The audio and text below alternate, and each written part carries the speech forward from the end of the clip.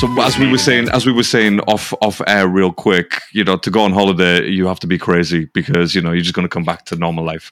That's what we're saying, isn't it, really? That's it. You look forward to it and then afterwards you're like, flipping heck, I'm coming back. Yeah. And you're like, and then you just kind of think, why have I not retired already? I need to retire. Mm-hmm. And then you realize that obviously we have to, actually bring that money in. Yeah, bring that money in. We got jobs and shit. So, but no, I'm glad, bro. Obviously, it's been. Look, I just want to say, I'm glad we're back. We've had a summer break. Obviously, I think it's well deserved from both of our parts. Because we're professionals, we need to switch off too. Absolutely. Not just to be fair, not just in the podcast sense, but like even just normal life sense. You work throughout the year. You need that couple of weeks. But I'm glad that we're back, and obviously this is our first episode. That, for the brand new season, 23-24 season. We have obviously there's been 4 matches that have already happened. Plus, I think 4 matches plus an EFL Cup as well for Chelsea, if I'm not mistaken. That is correct. Yeah. Look, we're gonna get into all of that. You made it through. That was good. I'm not going to lie, right? I was kind of really through to the second or the third round because I just thought like if you lose like 5 matches or something like that or 4 matches, I just don't think I'm going to get Rick back on the podcast. But I'm glad that you won. You're back. I'd have to. You definitely have some things to say. I'd have to be admitted to some institution or something if that happened. 5 on the bounce. I'll be on antidepressants or something. That's what I mean. Would have to happen. I mean, the worst thing that would have happened. That way, but we'll get into it. But how have you been? You've been good. I've been good, man. I've been good. The worst thing that would have happened really is just, seeing that Rick has left the group chat. That would have been the worst thing, really. Do you know what I mean? Yes. Obviously, it's been a while. Our internet has got cobwebs, and we have to dust it off the cables and make it work again. But here we are. We're finally back on. Rick, to answer your previous question, I am doing well. Great summer, all that kind of stuff. We've got the good stuff, yeah. All the good stuff that's happened. Obviously, like I said before, we've had some footy already happened. But yeah, it doesn't matter because we're here with a brand new podcast, and we were thinking about even a name change. Do you want to tell people about some name changes? Love the idea of the name change. Do you want to tell me about that? So as well. Yeah, I think so. We should do. No, it's all right, bro. I'm gonna let you because you came up with such a great name as well. Do you know what? And I want you to get all the credit for this. I think obviously we were kind of going back and forth with a few ideas. What are we gonna do? And my man Larry hits it out of the park. Hey, this guy is so humble right now. This guy is so humble right now. I'm going to call him Kendrick. I'm telling you. And welcome to with Larry and Ken. Welcome to Sidelined. I think that's a working title. We're gonna work with that. People out there, if you're listening, let us know what you think. Sidelined. Any sportscast just sounded a bit too professional, and we're not those guys, are we? We're not the professional guys who go to games with the headphones in, the mics that you hold right up to your lip. Do you know what I mean? That your Tash has to get involved in. We're not those guys. We're not those guys. We're not the Tash mic guys. We're not the Tash mic guys. I'm sorry. That is a cool name for a podcast. Tash mic guys. That's a cool name. Looks like we might be changing it. Anyway, keep an eye on Twitter because we might do a poll. We've got a few names up in the air right now, juggling. We don't know which choose. This is what we do. Everything is free flowing. We're freestyling it here. Look, before we get into any football, my friend. Before we get into football, hey, please. I wasn't having a moment there. It was just a flipping mosquito and a flipping hit. Yeah, I've already slapped one out the air tonight. Bro, they look like they're on steroids tonight. Yeah, you seen them guys, right? They walk in, they ask you for rent, bruv. They're demanding the rent being paid. What the hell is going on with these flies? Close this window so that I don't get any more because I'm the one paying. These bastards are turning into seagulls. You know what I mean? They're turning into seagulls out here. What the hell's going on? Rick, let us know what you think of the name change. Obviously, all of it. That's what we like to do here. We like to freestyle, come out with some great ideas, but we'll probably do a poll: Tash Mic Guys or Sidelined. We'll go from there. That was just that came straight from the heart. The Tash Mic Guys, that came straight from the heart. So I don't know if people want to feeling hearty about it. Anyways, look, Rick, I just wanted to say before we get into football talk or sports talk in general, because we've got a few things to cover, right? Yes. I've been watching, right? I don't know if you're a fan of like Indonesian karate movies. I don't know if you've ever seen The Raid or The Raid 2. I think I have seen The Raid. I think who introduced me to The Raid? Yeah. Where he just continues through each floor. Effectively, he's faced with a new challenge. Yeah. I think that mutual friend of ours. Yes, he's the one who introduced me to it a while ago, and I was like, because it's continuous action. I think the only time there is no action is effectively when he's moving between floors. As he transitions to the next floor, little chats there. The rest of it then is back to full on karate. But I thought I liked it. I don't think I've seen all of them. I don't think I've seen 1, 2, or 3. But just to be clear, I've only watched one, and I don't know which one I watched. I think you probably may have watched number 1. If you think in the building, then it's definitely number 1. But there's 2 Raid movies, right? The second one was pretty decent, but again, you kind of know what you're expecting when you watch the first Raid. Because of the first one, yeah. But I must say, right, I've been on a binge, like on a massive binge, Indonesian karate movies, right? And don't get me wrong, it's the same cast of actors that play in the Raid in these movies. Yeah. It's like move around. It's like a small budget sort of group.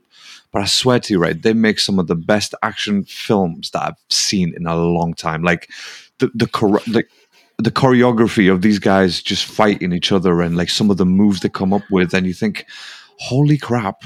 Remember Jackie Chan back in the day, and you used to be amazed when he used to jump from buildings and do everything himself and all the stunts. Doing their own stunts, yeah. Like obviously Jackie was doing it just him by himself, showing off his prowess. But when there's like 3-4 people trying to be choreographed into fighting, it is. I've been addicted. Genuinely, I've got like another 2 movies on the list to watch. But I just wanted to see if you shared that love of Indonesian karate movies. And not specifically to Indonesian karate movies, but I do. Obviously, as a child, I did enjoy a lot of karate movies. But there was one karate film that I've still not been able, as an adult, to kind of find out what it was. When I was a kid, there was like 3 kids who came from this village in China where their dad or granddad taught them karate, and then somehow they make their way to the capital city. It's called 3 Ninjas. Is it called 3 Ninjas? Why don't you just? Bro, I don't know, bro. I don't know. I've got all 3 movies. I've got all 3 movies. What are you talking about, bro? Like, there's 3 movies of it. Yeah, there's 3 ninjas. There's 3 ninjas knuckle up, and then there's another 3 ninjas. I can't remember what the last one was. Or was it 2? There was definitely 2. But I can't remember if it was 3rd. Bro, why don't you just ask? No, this isn't it. With the kids. But it's not. They're not Caucasian kids. They're not white kids. They're. I think they're Chinese kids. Yeah. Are you sure? Because the granddad is Japanese. I'm looking at it now. This isn't it. Wait, have you searched 3 ninjas? Just 3 ninjas? I just searched 3 ninjas, and obviously come up with all the movies. What's this? High Noon at Mega Mountain. That's it. 3 Ninjas Kickback. No, this isn't it. It's similar. Like I assume it's a similar storyline. No. I can't believe that. Is that the? I mean, find out and see if it's been remade. I think we've had a chat about this before. Yeah, this is it here. What's this called? Kung Fu Kids. This is a movie. This is the one that I've seen a long time ago. Yeah. So as you can see on camera, while I'm saying this, listeners, as you are driving away, obviously, please don't look at your radio. Yeah, definitely don't search on your phone. Your speakers. So it looks like. So this is the one. Just has been adapted. What year was that? 86. Oh yes, so it looks like the Americans have adapted. The Americans have adapted another film. Yes. Shock. Yes. As if they do that. Do Americans do that? That's crazy. I never knew them to do that shit. The Americans get on Twitter. Do you do that? They're ruin movies. What? Sorry, Yanks. I mean Americans. Whatever it is. I say Yanks, right? Because I've had like a bad running with Americans recently. Do you know what I mean? Like, they get too sensitive about things, and it's like get too political when you don't need to get political. Yeah. I'm on YouTube talking about music. Don't get political. Don't talk to me about Donald Trump and his laws. No one cares. Exactly. No one gives a shit. That's a great segue into stuff that we do care, by the way. Stuff that we actually care about. I was going to say wear a hat on our sleeves, but tonight none of us are wearing sleeves. So we are not wearing sleeves. This is a new uniform. In the heat, we are sleeveless. Both black as well. The uniforms I'm talking about. So look, obviously we've had 4 weeks worth of action. Like I said, we missed the sort of transfer deadline, but we kind of knew what was going on in the transfer deadline. Nothing massively surprising happened, apart from obviously, even Chelsea buying 7 new players, was it? Oh, crazy! I want to touch on that tonight because obviously, when you listen to the previous episode and when we talked about what do you want to see moving forward, I did not want to see this many additions. I'll be honest with you, because we discussed what was so wrong with Chelsea last year was. The squad size. There's too many players. Yeah. Even we discussed Thiago Silva coming out and saying we had to extend the changing rooms to fit everyone in. And then what have we done? We've just done the same thing again this year. Yes, we did really well, get players out the door, reduce the wage bill, like Deadwood. Don't bring more players in. And the players that he's brought in as well are Deadwood. Like, let's be honest about it. Like, okay, potential again, but come on, we need quality at the minute. Our squad, if you take Thiago Silva out, we've got maybe Sanchez as well. I think he's young, but effectively we're like an under 23 squad playing in the Premier League with elite against elite players who've got great experience in the Prem. And yeah, man, we're just boys against men at the minute. Really boys against men. Can I ask, Rick? I mean, obviously, I'm guessing you did watch 4 of them, like the matches that have been. I watched majority. Yes. I watched the Liverpool games. That was quite impressive. Obviously, we were controlling the game. We were doing all right. From when the second goal got disallowed, because, and rightly so, he was offside once you get the lines out. And then after that, I thought we were the better team. Up to that point, we were just giving them too much respect. We were kind of, this is Liverpool. Let's be cautious. But yeah, I watched it. But one thing I don't understand is, why have we changed the formation? Like, who is he trying to? Is he trying to fit everyone in? I don't understand it. See, this is what I was going to ask. I mean, from what you've seen so far, it kind of feels like not much has changed in a way. Like, it feels like we're talking about the same situation as we left it last season, you know. And I don't know. I mean, for a fan, look, like you said, he did well. He got rid of the players that didn't want to be there or that had no use anymore, right? Which is fair enough. He did great. Use the players that you already have. That doesn't mean you go bring in, other players. Like you said, potential again, but we're just repeating ourselves from last season. All of a sudden, it's 2022, 2023 season again, and I don't want to be there. I know. I don't want to be there. That's where currently we're at the minute. And look at the league table doesn't lie. At the end of the day, it's like they say in F1, the stopwatch doesn't lie, the table doesn't lie. Look at where we are. We're 11th. Okay, the injury to Reece James, but that one player, bro. Like, you had this transfer window, sort that out. Yeah.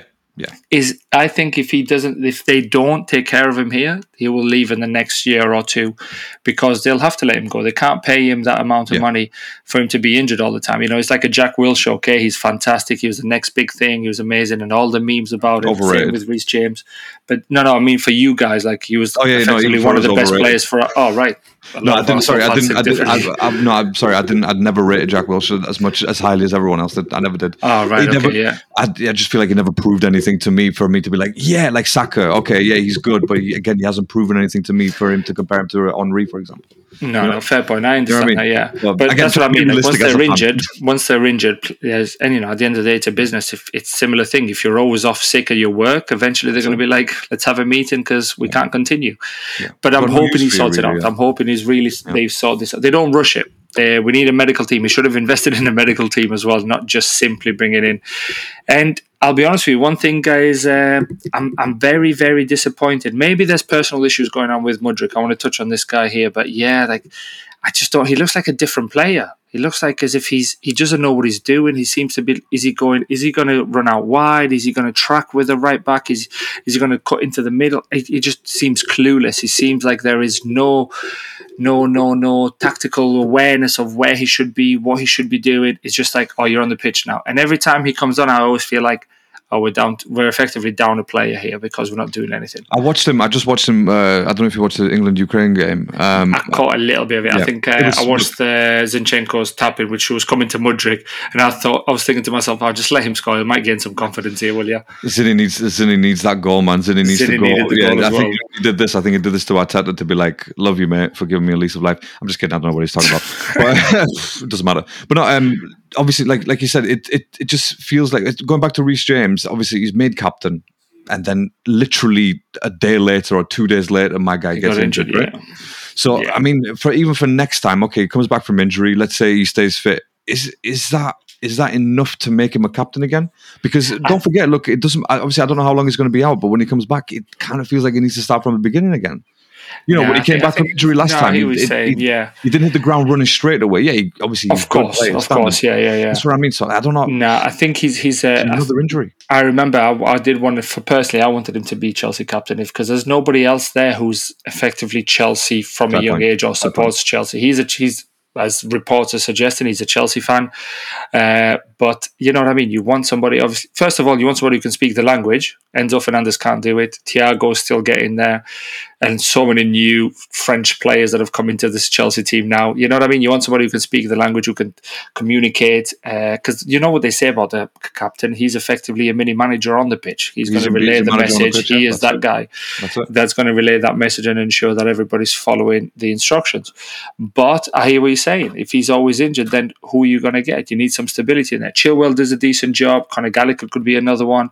But even with Chilwell, sorry, he's not finishing games. The 2-3 games that I watched from Chelsea, he's not finishing the full 90. And I'm thinking, okay, I understand that you want to try to save him for something, whatever it is.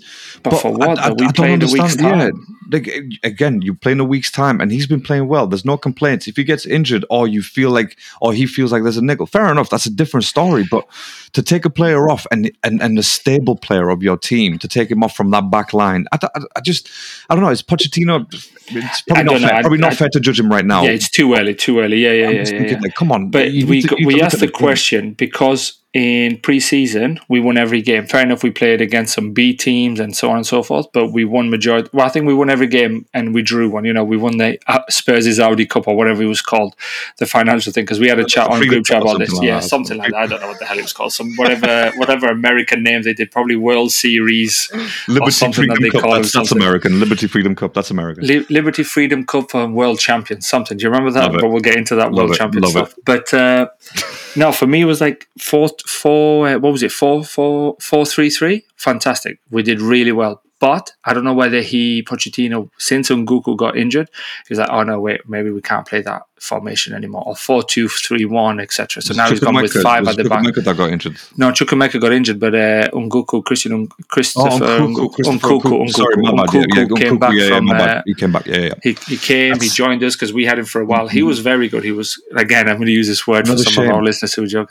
He was good, man. He was confident on the ball. He wasn't afraid to play. He wasn't afraid to be in tight spaces, receive the ball. And that's what you want from elite players. Yeah. And then he got injured. You're like, I was looking forward to seeing him in the Premier League. I'll be honest with you, right? He's one of the players I was definitely looking forward to, because I thought, right, a lot of hype. Let's see if you can translate that. If you translate it, brilliant. Fantastic. I just, again, it feels like the bad luck is just following Chelsea, from last season to now. And look, I don't want to just say is it following Chelsea, or are we just making it ourselves? Yeah, I was just about to say, like, bad luck can only get you so far. Everything else has to be manufactured by someone, and in this case, it has been manufactured by Todd Bowley. And again, he's still not grasping the fact that just because you're going to bring in more young players every season or every transfer window, that's not going to translate to you one day thinking, oh, I've just built a franchise because my players, I bought 17 players at this at this age or at this price, whatever. It's not stable. It's honestly not stable. It's not meaningful neither, because what he's having to do to comply with the financial fair play rules, he's having to sell academy players so he can get 100% profit. And really madness. What you want is some of that DNA. You want some of these players coming through from a young age. Remember, like a Mason Mount, James, and so on, who have been there since they were 8 or 9, playing for the first team now. You know what I mean? These are the players ideally you want to look after, because they're going to look after your club. They not support the club. You know what I mean? They've been there for so long. They know what it means to be Chelsea. They've been through the good days. They've been through...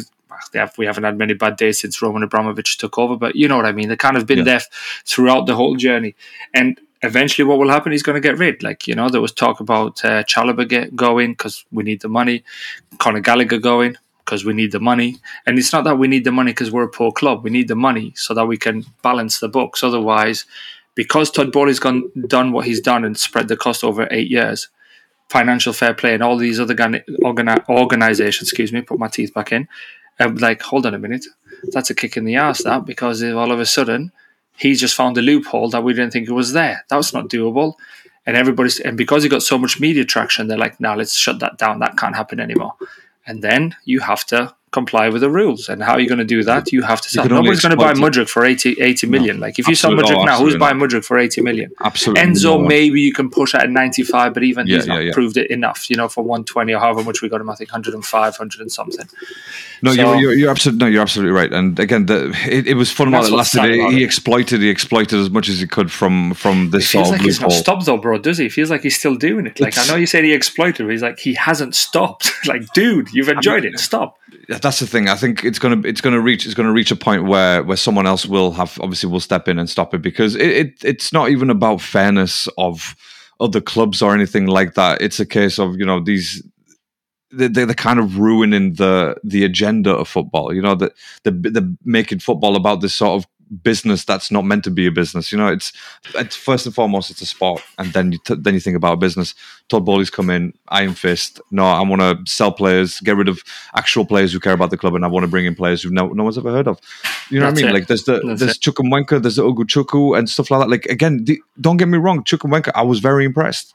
I was very impressed with him. I'm really disappointed. Very injury he was prone. Fantastic. Yeah, very injury prone because he's a light player. Last year he had no injuries whatsoever. I don't know whether maybe the run of games, I don't know what it was, maybe a bad turn, but the goal he scored against Newcastle showed confidence, you know, to take on an experienced defender like, defensive midfielder, like I think it was like Soyuncu, the big boy for West Ham. Soyuncu plays for Leicester, doesn't he? Oh, wrong one. You mean for West Ham, is Soufal? Yeah, what was it? Soufal or Souček? Souček, I think. Not Souček, not the right back, but basically the tall guy in the middle, whatever his name is in midfield, the blonde hair. Souček. Yeah, I think it's him. And he kind of, gave him a drop the shoulder and then slotted the ball home, and you're like, oh, quality, like, well done. And then he just gets injured. You're like, oh, mate, this is... But sometimes it's bad luck, you know. You're riding on cloud nine, you're super happy, he's getting his time in terms of starting games, which he did, to be fair. Him and Conor Gallagher and Enzo started every game. Oh, absolutely. At the beginning of the season until he got injured, and then... It just feels like, again, with so many players, personally, right, let me be 100% honest. Madueke, I don't know why he's at. Like, I know in the League Cup, he won us the flipping penalty and he put it away and so on. But, that was against, like... Come on, bro. It's against Wimbledon. Like, no disrespect to Wimbledon. Like, I expect you to do that against Wimbledon. Do you know what I mean? It's like when England play Malta and they're all raving about Trent Alexander-Arnold playing in midfield, and he was like, quality. Like, yeah, bro, you're an elite professional footballer. You expect to do that against a Malta, against a Wimbledon, against so on. You can change positions. Or San Marino, I think it was, not Malta, something like that. Again, no disrespect to these teams, but when you compare it to the elite and top of the top, this is creme de la creme. Yeah, there shouldn't be a comparison. But for me, these guys, my biggest problem at the minute is Todd. I don't know how many of these players are Pochettino's. I know they're trying to push out and control the media narrative. He works really well with young players. He does this with young players. He does this. And okay, it's yet to be seen. But again, come Christmas, if we're 11th, we're going to be 8th, the very best come May next year. And that is the disappointing part. If you're 11th by Christmas, then I think he needs to just put the club up for sale and just say, Roman, come and buy it back off me. He won't, though, will he? He won't. No, obviously he won't, because of course he's not going to. His ego's got in the way. His ego's got in the way, and now he's trying to find different loopholes for us to get. Like, we're still without a shirt sponsor. We're not meeting financial fair play, and we don't have a shirt sponsor. Yeah. And he's trying to find loopholes, trying to get companies. Like, I think it was Infinite Athlete, and they were like going to pay something like the biggest shirt sponsor or one of the biggest in the Premier. You're like, the Premier League did their I can't even speak, bro. They did their checks. I've seen some Indonesian jiu-jitsu as well. Yes, I'll be honest with you. Yes, did you see that as well? I saw that as well. Did you see the Premier League jiu-jitsu? Oh, absolutely. Especially on the checks. 2-footed standard. But clearly tonight I can't say that word. I will prove it on the next podcast. I'm able to say anyway. This is hilarious, bro. Like, what is going on? But yes, that word. Professional. That DD. word.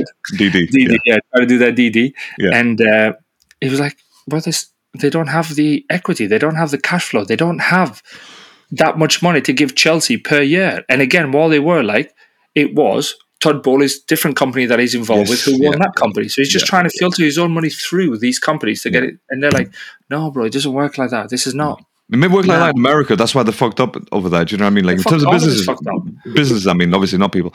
Bro, but if they allow that to happen to Chelsea, Newcastle will be the richest club in the world because they'll just get sponsored by, is it Amco, the Amco, isn't it? Amco, yeah, the one that sponsors the F1 team as well. The F1, the Aston Martin team. You're like, okay, because it's the same, what's his name? It's the same president, it's the same CEO. The main guy who owns Newcastle is the same CEO for the... If that's the case, you allow them to do it, here we go, sponsored Newcastle, 1 billion a year shirt sales or shirt sponsored. Like, okay, who do you want? Everyone. Yeah, so for everyone. me, he just needs to literally sit down and be like, last year was gone. Where did we go wrong? And this is the problem. I think his ego doesn't do that. He needs to be sanctioned and warned, like in the meeting with the Premier League. I don't think he gives a fuck, though. If he does that, it's only the fans who are going to suffer. That's fine. That's fine. But then again, you start losing fans from the stadium because they've lost faith in the owner. it happens. It happens, man. That's how change happens. Like Todd Bowley can say as much as he wants, I don't care. Oh, I've got the money. But I'm telling you right now, if it goes a season or a season and a half with like even a third of your fans going to the stadium, that's it. He's lost that business, man. I think that'll never happen, will it? I think you boys had a couple of times where you're trying to get a standout, and same with United fans. All they'll do is they'll still turn up. Yeah, that was more the Super League more than anything. No, what was the one where they were like Cronky out and same with United fans booing the Glazers as well? Like, do you see that one? Half of the stadium stayed back to boo. He doesn't care if you're booing. All he cares about is that you turned up. That's what I'm saying. But if fans won't do that. But that's what I mean. Yeah, if only a third of fans turned up to a Chelsea match, for example, for a season, then that's going to get some heads turning. But like you said, how are you going to put that many people together to say yes to that? Exactly. And also, what people are afraid of, if they don't turn up, they'll lose their season ticket, and they'll be the next guy in line. And that's waiting to kind of go straight in and get a season ticket. And that's the bitch of it, really, because it's the power that again they clearly have. Yeah, they always say, "Oh, it's up to the fans." It's never up to the fans. It's never up to the fans. We do what they tell us to do. And the only thing with the fans is if you can get Charles Xavier and collectively everybody just says, you know what, we're not going there today, and that's when. But that's unrealistic. That's a fantasy. That's comic book talk. Yeah, it's not going to happen, is it? Really? Exactly. No. But you're right. I think something as big as that needs to happen. But then again, if Todd Bowley gets sanctioned business wise by the UK government, for example, then I'm sorry, but that's something that you have to listen to. Like football, Premier League, whatever. It's like whatever. I could just at worst case I can just sell the club, whatever. Yeah, if the UK government get involved with the way that you look what they did too. It's it's not good. Yeah, no, I hear you say. I don't think, and like hypothetically, but the UK won't get involved unless they're sanctioning him for something, which they probably won't. Just like what they did to Roman. But the only way that it's going to probably really cause an effect is. But this is the problem I don't really want to say because it hurts the fans and it'll hurt me, but is point deductions. And if you deduct points from Chelsea, then we're probably a championship-sided team because I can't see us making so many points again to stay in the league. And players like Enzo, players like whoever else, they're not, that's it. They'll speak to their agent and be like, get me a move somewhere else because I don't want to be associated with a championship team. Look at Maddison. He was like, oh yeah, Leicester won the league, won the FA Cup and so on. As soon as they went down, he's like, actually, do you know what? I want to play Champions League. Yeah, so. That's it. No, you're absolutely right. But again, something needs to happen for the club and the fans to sort of to be one again. You know what I mean? Like again, I'm speaking as a football fan, and you don't want to see any team apart from Man United go through this. You know what I mean? From United, I agree with you. United, so that, I was like, wholeheartedly, United as well. Wholeheartedly, I don't care. Like screw them. Do whatever you can to them. But that's something needs to be done. For this to change and go back, not go back to normal because it's never going to go back to what it was. But this 8-year contracts, whatever price, whatever fee a month, a week, whatever it is, that needs to just calm itself down because it's been hyperinflated. It's hyper in the market. Look at the state of the market. It's just exactly insane. Saudi. The thing is, everyone's going to blame Saudi.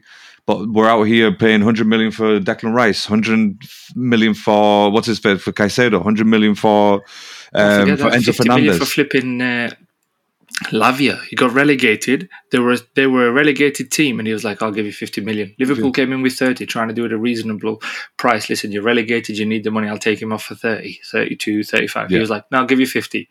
Bro, like, relax. We know you're flexing. Like, there's no need to flex that much. You don't need to flex over that. You weren't even in the same room. Why are you flexing, bro? Yeah, that's literally it. Why are you flexing? Yeah, you're not even part of this conversation. There's no mirrors where you are. Yeah, just stay where you are, bro. But no, this I think what will happen, just obviously so we can wrap it up so we're not too long on Chelsea because it gets No, it's okay. I was going to go through some of the like not the game. All right, we'll do that. But some of the scores just to see how you felt. Okay, we can do that. Yeah, no problem.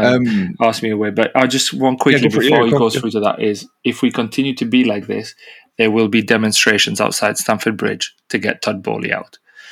Because if he continues to spend this way, you are making the manager's job so difficult and trying to keep all those players happy. We joked about it last year. I'll repeat what I said on previous pods about Nottingham Forest doing it, but they achieved their target. Chelsea's target is not to stay in the Premier League, it's top 4 and win the Premier League. Because even top 4 is not a target, you know what I mean? It can be... you get that Champions League money, but that's where it stops. But that's it. But then again, you don't want to be just that team who says, I'll get Champions League odds, because then you become a Spurs. There is no trophy for 4th. But fair enough. But look, you were winning an FA Cup here and there, kept the fans happy for a little bit, do you know what I mean? You beat us on it, But and then you saw what you really want, which was last season. You're like, actually, do you know what? This is what we want. This is the level that we're at. This is the endorphins. This is the level of endorphins I want to have firing find a way on my and body it's while popping I'm endorphins right now. I can see it popping from his shoulders. You know what I mean? His shoulders are popping with endorphins right now. For Chelsea fans at the minute, that's not the case. And how embarrassing it for Chelsea Football Club to play so early in the Carabao Cup. No European football for Chelsea that they have to play in the Carabao Cup this early. Yeah, I saw that, and I had to do a double take. Well. You're like, what? I had to do a double take. I was like, why is this happening right now? But there you go. Yeah, I think, that was... Look, I didn't... Obviously, you played Wimbledon, so you won. We were so early on. We were playing the South fixtures. So this early, the fixtures get divided between North and South. We were playing so early that we were in the South fixtures. Wow, that's crazy. That's why we faced I've never Wimbledon. heard that before. I'll be honest with you, I've never heard that before. Like, because again, we follow... This is what I do here. We spit knowledge on this. We spit knowledge on the podcast that we're looking to rename. Yeah, Sidelined or Two... Sidelined. What was it? Two... Oh, no, we should have wrote it down.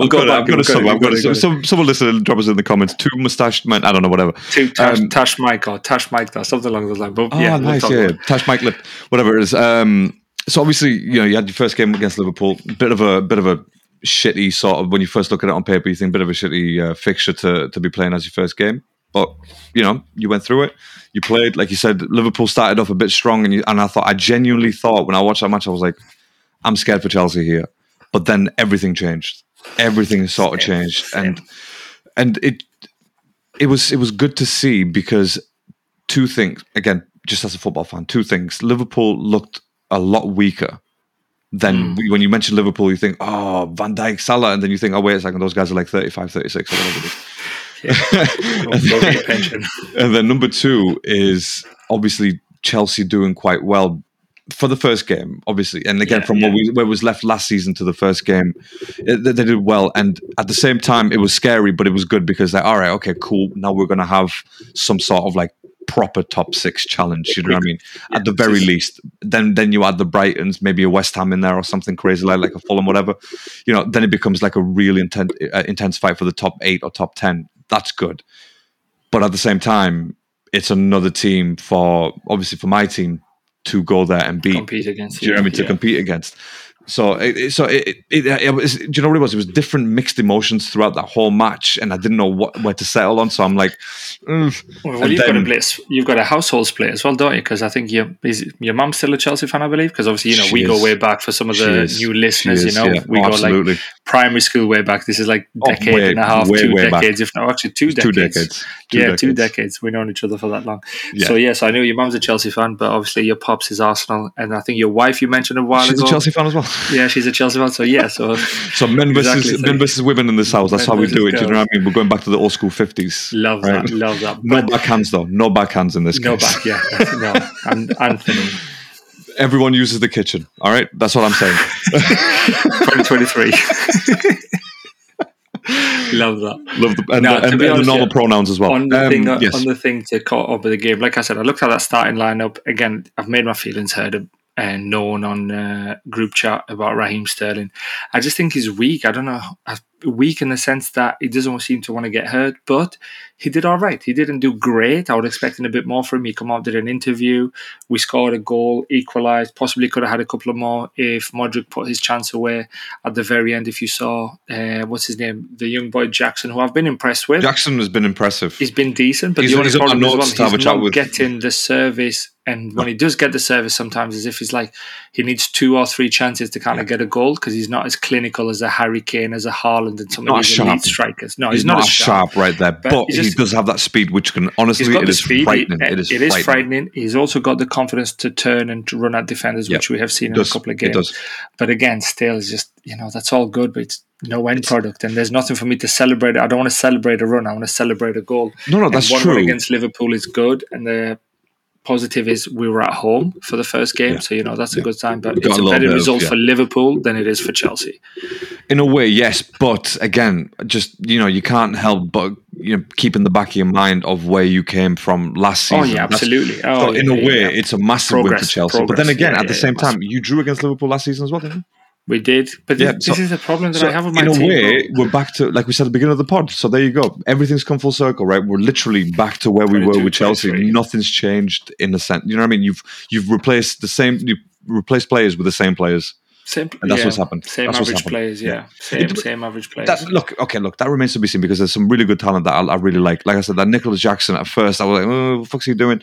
But again, he doesn't have that sharpness, he doesn't have that confidence to do that yet. Okay, and that's up to Pochettino to do It's a new league, you know what I mean? So that's it. Maybe he thinks he's got a bit more time with like he's used to in Spain. We've heard this in the past as well, talk about like how the Spanish football is more technical than the English football because this is just, and so on. I think it was James Rodriguez who came out and said that. But the player, it had to be that guy, didn't it? The guy who literally had hype in 2014 World Cup and then just ended up at Everton. That's it. That's that guy, yeah. But I can't take anything that guy says seriously. But I agree with what you're saying. I agree. The boy, obviously, who's been at Chelsea a long time. This is what I was saying to you, how important it is to have players who've been from the academy. Is Levi Colwill, who was on Brighton last year. Yeah, very he's impressed. Very impressed. He doesn't seem to be afraid of challenges. He's confident on the ball. He's making the right decisions, which is what you want to see. Yeah. Chukwuemeka was impressed with till his injury. The one player that I've been really, really disappointed with, and obviously and you're going to think, is it Mudryk? And it's not. It's Caicedo. Yeah. Oh, yeah. Caicedo, I'm glad that you brought that up as well. I've been so disappointed with him. I don't know what is going on. I don't know if he's trying to prove a point and the price tag is playing on his mind, but he's making rash decisions. And then I don't know. Did you watch the West Ham game when him and Paqueta, however you pronounce it, Paqueta, he was kind of like going back and forth. He was like, "It's all right, I've got you," touching his chest and that, and then he goes and gives a penalty. Like, bro. Yeah. Why don't go him like that, though. Don't have his back like that. No, but my point is, you're a professional athlete. Let him chat shit. Yeah. Do you know what I mean? Like, focus on your game. Do your talking at the end when you get the W and just look at him and be like, good game, mate. Try harder next time. Whatever. Come up with something clever. Do you know what I mean? Whatever it is. But like, 3 points, whatever. You gave the penalty away and then they scored it. Now you look like a fool. I was going to say, I mean, look, to end up 3-1 to a 10-man West Ham and to obviously a player who actually scored the first goal for West Ham in Aguerd, right? For Chelsea to go down 3-1, I could not believe it. We were watching it with the family. We were eating Sunday, wasn't it? I think it was a Sunday match. Yeah, Sunday match, and we were eating downstairs in the kitchen, and we've got obviously watching on the iPad because we got it right there. And I was watching that again. I could not believe, because my mum's got flash scores on the phone, right? And then she gets the notifications before the goals actually happen. Somehow it seems to be quicker. Same.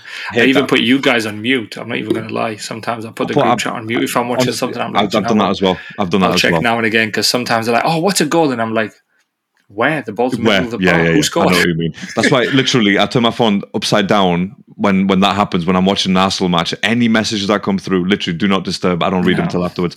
But so we're watching it, and again, it kept popping up, goal. And I'm thinking, come on, like, she's having us on here. Like, do you know what I mean? What's going on? What's going on? No, it was 3-1. And I think I remember Antonio had a cracking game for West Ham. He was really good. Excellent, and he bullied defenders. I don't think, was Thiago Silva playing that match? I don't think he was playing. Thiago Silva was playing, but was he playing that match?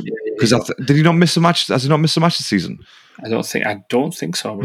I was sure he was off. I was sure he was off for at least one game because he was injured. I'm sure of it. But anyway, like with West Ham, they just showed you, they bullied you, and that was it. Do you know what I mean? For Aguerd to get a goal, it's whatever. It won't happen again. But for them to end up 3-1 against Chelsea with the players, or with the potential players that you have, I don't know, man. That was very disappointing. It really was. And again, I'm not a Chelsea fan, so I shouldn't be, but I was disappointed. We expected more from being from the performance against the Liverpool game, and you're expecting them to be on it. You're expecting them to kind of try a little bit harder, to be more on same sort of organisation and being able to pass the ball around. But I think what it was as well is our heads went down after he missed the penalty. When he missed that penalty, because if we had gone in 2-1 at that game, we would have brought West Ham a bit more out of in front of their goal, because that's what we've been struggling with this year, is breaking teams down. Same thing happened moving forward to the latest game against Nottingham Forest, the 1-0. It was a mistake by Caicedo's heavy touch, and then all of a sudden they were quickly on the counter, because we're starting to commit bodies forwards, which is great to see because we're trying to move the ball forward. Because when we get to that final third, it's sideways football. And I was just about to say, you've got no one to actually drive in. That's it. Like the players, you may have a Jackson to drive in, but like you said, if no one's giving him the ball, Jackson is driving in when he receives it at the middle of the park. Because if he's effectively edge of the D, he's looking for Jackson to turn and shoot. Chilwell, Reece James will do the running. What's his name? Gusto's doing it. He's not doing too bad on that. But again, his final delivery against Nottingham Forest, I don't know if you watched it. It was awful. Yeah. Awful. When the ball needed to go back post, he was coming to the D. When the ball needed to be at the D, he was putting it between the keeper on the 6-yard area. You never deserve we to. We look like a brand new team trying to play.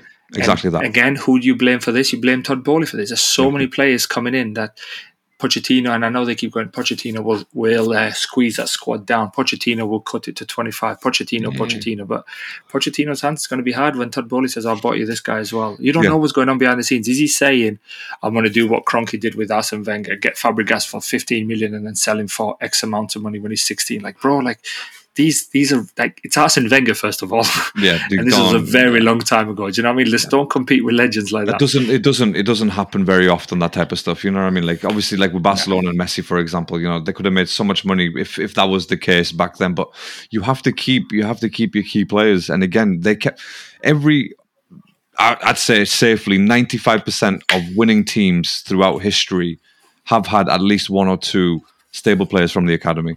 Yeah, you know what I mean. Arsenal's winning 100%. Run back in the early 2000s, they had Lee Dixon's. You know what I mean. Who else did they have?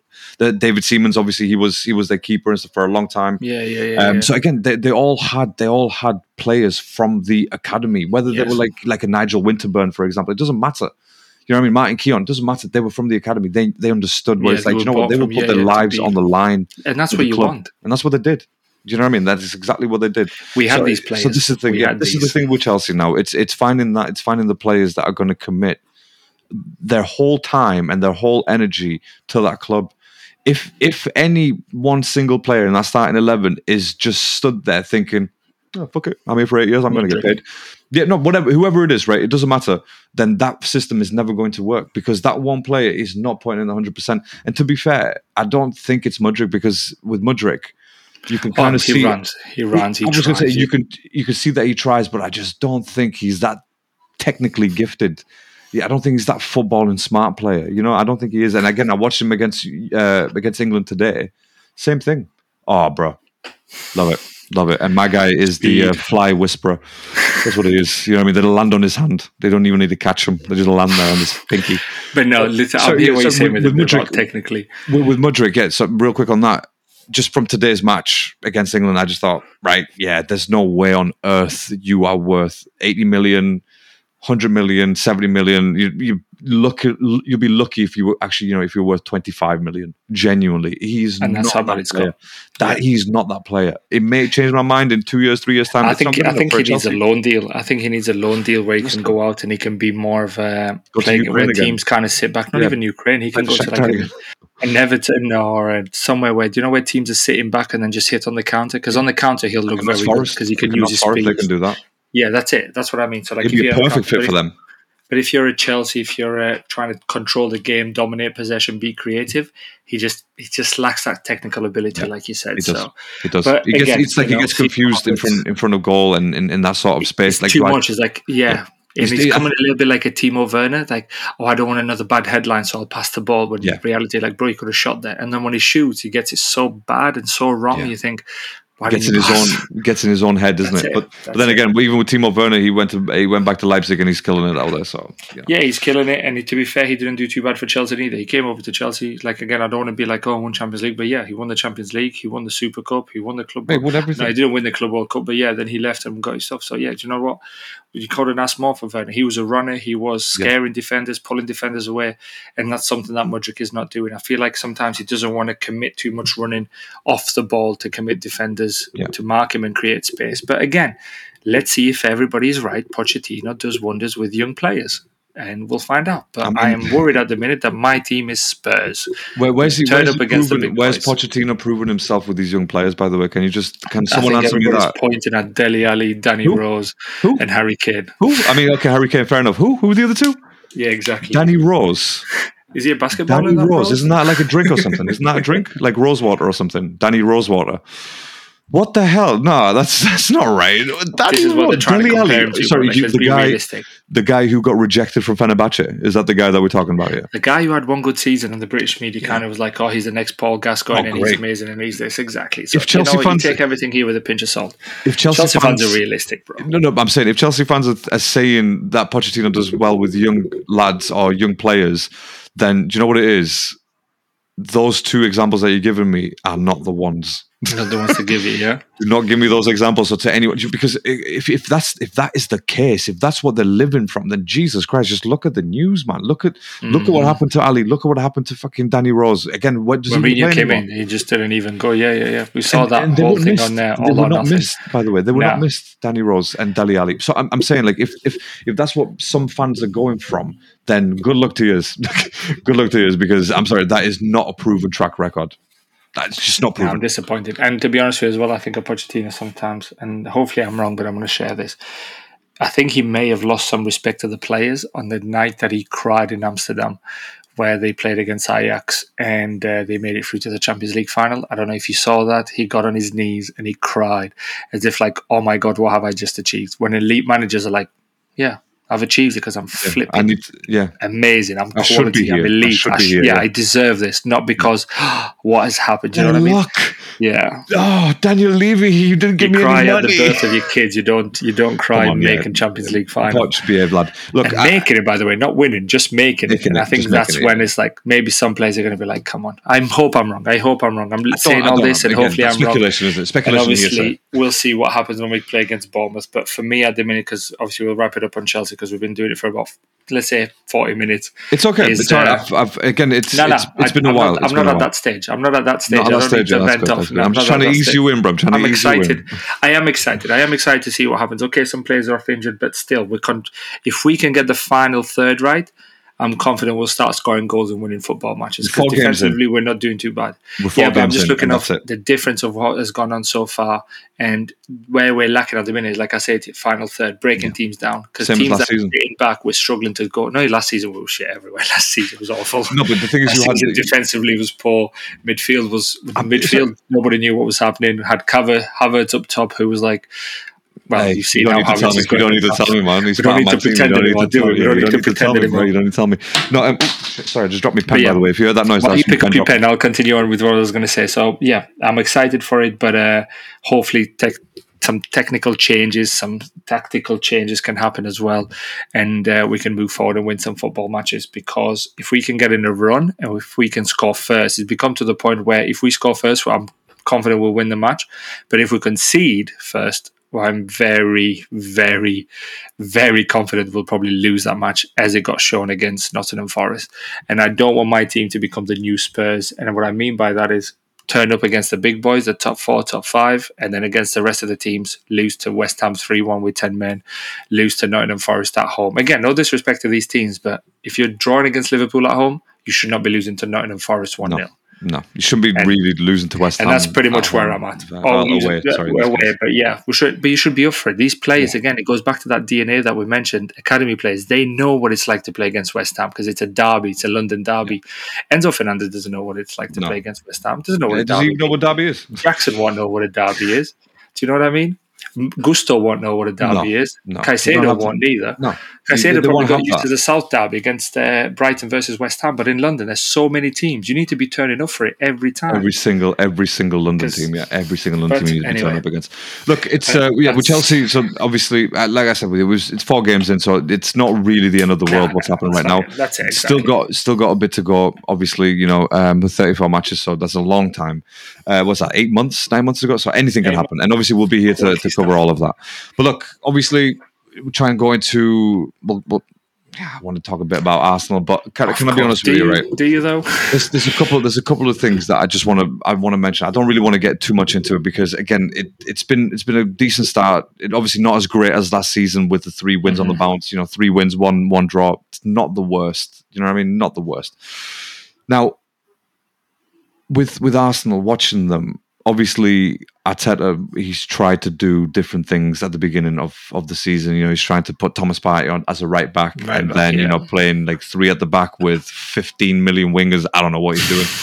But it first time watching it, I thought, right, Thomas Partey is injury prone and you're putting him in a position that needs to be up and down the wing and supporting Saka, right?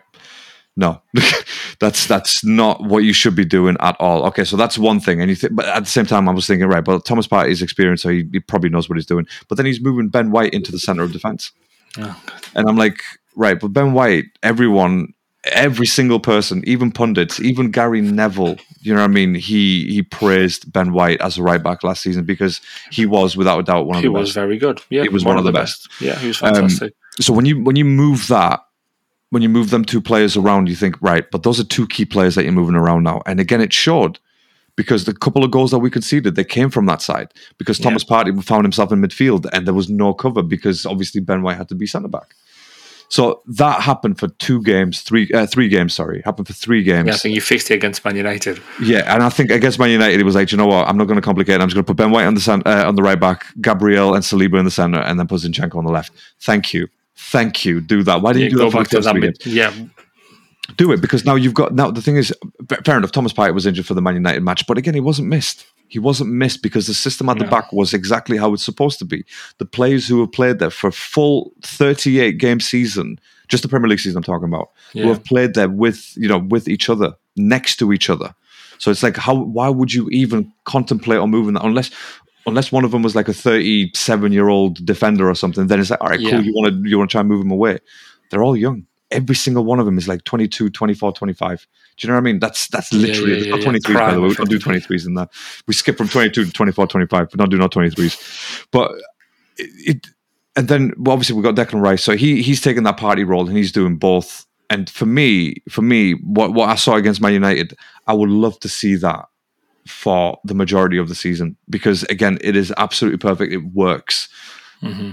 Kai Havertz on the other side, on the other hand, hasn't worked as well. But you know that because you're a Chelsea fan. That's why you're laughing and you're smiling at me. And it's that smug look. Yeah, don't do that look. It's that what's that Jeremy Clarkson look that he does?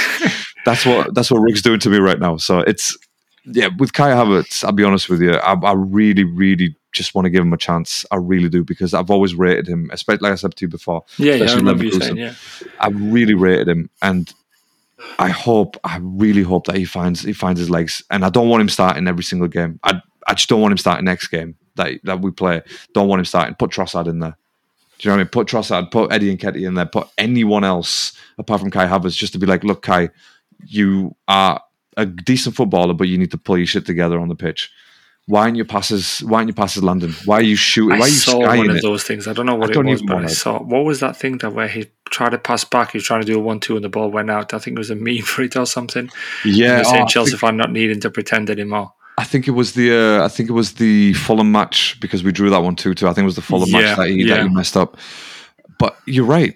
Again, Chelsea fans are laughing at us because of that reason, and it's a risk that we're always going to take. You know, even with Jorginho at the beginning, I always, I called him Jorge for a while because he wasn't my player, and I thought, shit, this guy, slow and all this. He came in. That's okay. I can call him Jorge now. You can call him Jorge now. But he came in, he filled in that role for Partey when Partey wasn't there. He did well. He played really good football, and I was very impressed. And I thought, shit, okay, I was wrong about this guy. So I'm kind of hoping the same thing's going to happen with Kai Havertz. But if it doesn't, then Kai Havertz is the catalyst to the downfall of that team, because, again, it's like the ball goes missing when he's there. You sort of pass to Kai Havertz, he's like a void. You know what I mean? He's like the Bermuda Triangle where the ball goes in. It's like, where's it gone? And exactly, that's the exact problem that I have as you're thinking of that, is the problem that I have with Mudryk. And if we have seen that being sidelined, see that? Just two guys in the players. And then the what is that name? And then the players who can see, obviously, on the pitch and know that this guy, every time he gets the ball, is not doing anything with it. They're just going to avoid him and play around him or play through him without him touching the ball. And then before you know it, you come down to 10 men. And then that individual will switch off, because as the rest of the team will be like, oh, he can just run and track back and do the winning the ball back. But then like a Mudryk, a Havertz need the ball to their feet, but they're not doing anything with the ball. And then can you blame the team? Can you blame the rest of the players? Because there's only so much you can do. Like, I saw the game against Man United. I'll be honest with you. It didn't do much for me. Yeah, it didn't do much for me at all. You guys were on fire. You guys were electric. Man United trying to slow the game. That's the only game I watched of Arsenal, so I can't comment on any others. And they were I was like, what is going on here? Like, is Ten Hag doing anything? Why are they just keeping the ball at the back, left and right? And, they got what they deserved. I'm glad you guys won. I'm glad. I'm not glad, but, there was no win for me. So against Man United, you're always glad to you get beat.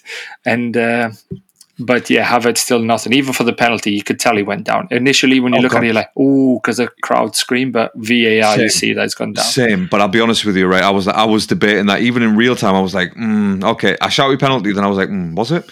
Obviously, VAR check, I was like, right, this guy deserves a yellow card for that because there was no reason for him to go down like a sack of shit like that. This is the problem just as well, go in there, put a foot in through the ball, just whatever. It doesn't matter where it is, just fucking do it. But Man United got a penalty against Wolves like that when Rashford went down. Similar thing. Rashford went down, and we go back to the consistency of VAR and what's acceptable for one. It's not doing that on the first podcast we're not doing that of the season. It's not happening. It's not happening. It's but shocking, you know, yeah. It goes for Man United again, and historically, since we've started to really understand football, Man United have always been favoured towards these decisions. And you think to yourself, for fuck's sake. Anthony Taylor, I genuinely thought he was just going to hand them the win. I really thought he was going to hand him the win, but again, we never did anything wrong for him to hand him a win. To be fair, so no, he didn't. No, that's we played against Man United again. Every time we play against Man United, it's always that feeling of history, isn't it? It's like, ooh, yeah. I remember what Man United have done to us. You know what I mean? The 8-2s, and all this, and the run beating or whatever it is. So it's always a bit nervous when you play Man United, especially for myself as an Arsenal fan because of that history. And going into that match, just the way that we started was, like you said, electric is probably the word that is the perfect word to fit. However, that being said, soon as Rashford scored, heads dropped, everyone pulled back, and I was like, what is happening here? Why are you inviting that much pressure from Man United? Second half came, I thought, right, okay, something needs to happen here. And obviously, things changed a little bit. It's like, don't give them that much space. Go press them high up. That's why Onana obviously I think he had more touches than any other outfield player for Man United. Yeah, I think he had more touches than Bruno, to be honest. It was ridiculous. But then again, for me, it was like, shit, just give him the ball. Give the Onana the ball. I don't mind. Go attack him. Yeah, he's not really the best. He's got that mistake in him, as he's proven at the beginning of the season. As he proved it, yeah. So, it wasn't. Man United did not threaten Arsenal at all. Like, again, Rashford scored because it was just a silly mistake. I think it was Saka who passed the ball back. Yeah. Saka passed the ball back, so Rashford... And then just quick counter, yeah. That's it. And you can't do much about that. Obviously, Saliba and White didn't cover themselves in any glory because both of them were sort of like... Both of them went to the right, yeah. Yeah, they were sort of like stood in front of each other and they were both stepping away and not closing down the angle of where Rashford was going to inevitably shoot. You could see Rashford was always going to cut onto his right foot, but... There's two of you. One block the left, one block the right. We used to chat shit about Trent and Hendo doing this last year. So yeah, it was a similar mistake Arsenal. If anything, they probably just blocked Ramsey's view. They did. And Ramsdale. He got fingertips to it. But again, it was just, they could have closed. If Saliba just stepped 1 foot to the left, that's it. Rashford's shot would have been blocked. You know what I mean? His knee would have blocked it, his thigh or whatever. But it's just a stupid goal to concede because, Rashford's pressing you. He's pushing you back. You're obviously running backwards. But, you're an elite defender. You know where Rashford's going to shoot. If he's putting the ball to his right, where do you think he's going to shoot from? Where's he going to go for it? Yeah. You know what I mean? He's not going to just randomly do some crazy thing, flip over you and then do like a back heel. He's always going to shoot to the right. So it was the power as well. Stupid. The power would have beaten. Giving the keeper some credit, like from there on, you expect Rashford to score. If he gets into that in his favourite right foot as well, from there as well, do you know what I mean? The amount of power he'll put there, keeper will struggle to react to it. I don't even blame Ramsdale for that. It's not even Ramsdale's the rest fault. Of the rest of the team reacted well because you equalised. Excuse me. Yeah. Oh God. He's eating chilies right now. He's eating chilies right now. Should be eating chilies at night. While I cough. Should be eating chilies at night, man. Jeez. That's better. You know what I mean? Sorry about that. Eating the takeaway curries at this time. Should have muted the mic before I started coughing. But what I mean is, like, you guys came and equalised instantly, didn't you? Like within 2 minutes, 3 minutes. It was like I think it was like 60 seconds. Seconds, something like that. So effectively, you can't equalise straight away. Yeah, but again, you know what? You got the job done. No matter what happens, you got the job done. So why not? Odegaard was fantastic, bro. Odegaard was running and he was encouraging the team to go for it. And I'll be honest with you, I never rated him into the level that Arsenal fans do. Again, he's one of your own. I never rated him before Arsenal. But I always thought, like, if he was that good, Real Madrid would never let him go. But Arteta's done wonderful things with him, and the team seems to be playing for him. So although he's very good at picking a pass, the team are playing for him that really suits him really well. Because if he was anywhere else, I don't think he'll do that well. Even if he was at a City, I don't think he'll do as well as doing for Arsenal. So he was fantastic. I loved his work ethic. Love is a strong word, but I liked his work ethic. I tend to almost built a team around him, and everyone else, like everyone thinks it's about Saka, but it's not about Saka. It's about Odegaard. Odegaard's not there. Saka's not doing anything. And look, Odi played brilliantly. Great shot taken. And again, I remember when he first joined us, when he had them chances, he kept skying them or kept passing the ball instead of shooting. And you think, what are you doing, man? You're in open space. Do it. Now he's taking those shots. He's got the confidence. And I love it. Yeah, that's it. I love that. I mean, the guy ended on what is it, like 15 goals or something last season, or 14 goals, something in the Premier League. It was incredible because, again, I never rated him before Arsenal. I always thought he was too far up his own damn ass. Yeah, you know what I mean. Just for playing for Real Madrid. Justin Bieber wannabe made it to Real Madrid. Exactly. And he never got the game. He never got the game because of his attitude at the time. You know, there was a lot of reports. Oh, Odegaard's this. He's not playing well. He's not listening to the managers, coaches. So ever since then, I was like, I don't really rate him. Anyway, like you said, Arteta's built the team around him, and he's made him the captain. He's given him the importance that he thought he had when he was 16. Do you know what I mean? But what he didn't have when he was 16 was just the mature adult brain. Do you know what I mean? To think about like, oh, wait a minute, I'm 16. Why would he give me the captaincy? You know what I mean? When I've got 20, 30 plus players playing around me, why would he give me the captaincy? So look, he's matured over time, and I'm so glad that he's our player, and the fact that we bought him for 35 million is just a steal. I think it looks like a steal now. Back then, it probably was like, what the hell have they paid 35 million for this player? Exactly. But clearly now it's a steal. So so I think Arteta, sits up at night just prank calling Ancelotti. To be honest with you, just picking it up, hello Carlo, and then puts the phone down. Yeah, so, for Vinny. Just absolutely, absolutely killing him out there on the phone. But look, Arsenal. We did well. Rice obviously got the sort of winning goal, if you will, even though Jesus scored straight after. Rice kind of got the winning goal. That's the killer goal.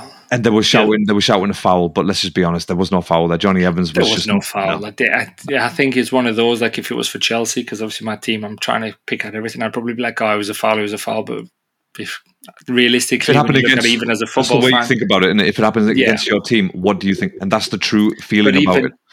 Even if it did happen against your team, if you were a City or an Arsenal when you're performing so well, you're probably like, nah, play should have been stronger, should have got there and blocked it. Yeah. But because your team doesn't play well and you're looking for any glimpse of hope and any chances, that's it.